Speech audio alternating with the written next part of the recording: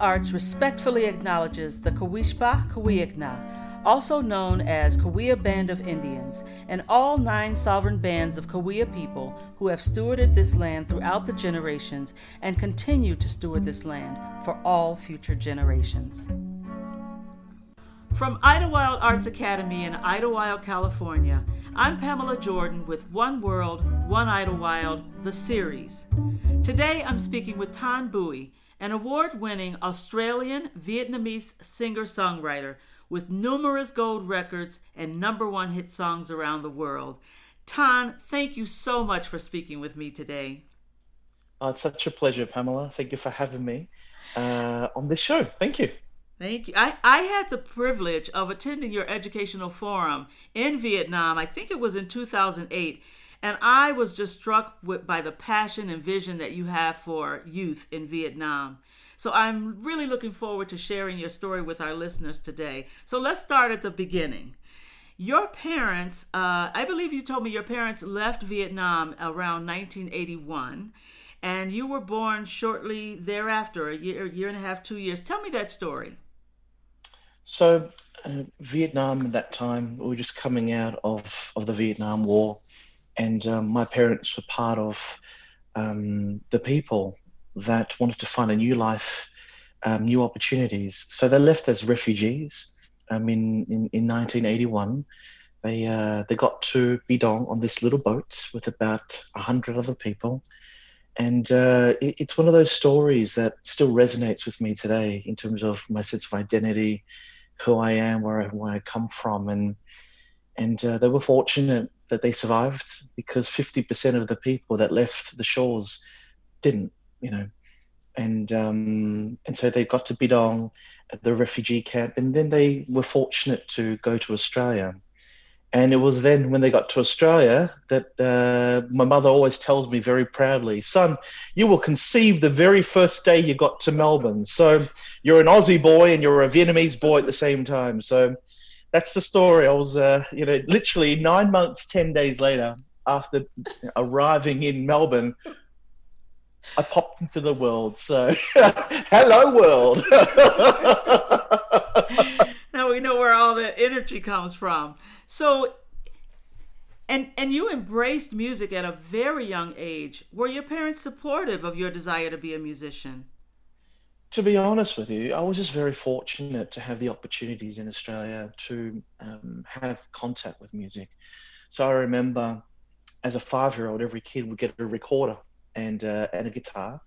And, and then I had people, my teachers, identify that I was kind of okay at it. And I remember having my first piano lesson by a sister. So I went to a Catholic school. And the Catholic school, supported my education, and it was from there that I really got into music, and I loved it. I wouldn't say that I had the support of mum and dad to become a musician, but I remember that as a young age, they supported me just to do whatever I wanted to do, to learn whatever that I wanted to learn. And it wasn't until much later, when I was about 17, and I was sitting with my friends for the first time singing karaoke in Melbourne. And I was singing a Boyz II Men song because I'm a huge Boyz II Men fan. I was singing End of the Road, Boyz II Men. And after I sang the song, there was silence. And I'm like, was I that bad that I couldn't get some kind of round of applause? But then I realized that my mates were completely shocked that sort of came out, and that feeling that they gave me and all that kind of stuff, plus the fact that I always admired people like Stevie Wonder, Ray Charles, Michael Jackson, et cetera, et cetera, et cetera. I always wanted to sort of be an artist. But it was that night as a 17-year-old that I thought, you know what, I'm going to give this a good red shot, and I'm going to do it. But that same summer, when I got my marks from year 12, I knew that I had to convince mum and dad that this is what I wanted to do. So I sat down with them, and I remember very clearly, it was like, this warm day in Melbourne, and I knew I had the marks to get into medicine. That's what mother wanted me to do, to be the typical doctor, and dad wanted me to be to do commerce law. And I sat down and I said to them, Mum and Dad, I really appreciate what you want for me, but I want to become an artist, a singer-songwriter. And then you had this deathly silence for about 2 minutes. And they literally just said, if you want to do that, then you can leave. And I'm like, what do you mean leave? And they go, well, if you want to do that, then you can leave. Meaning go, leave, do it. And that was many years later. I thought, mother would sit down with me and said, that was just her saying, just testing me out.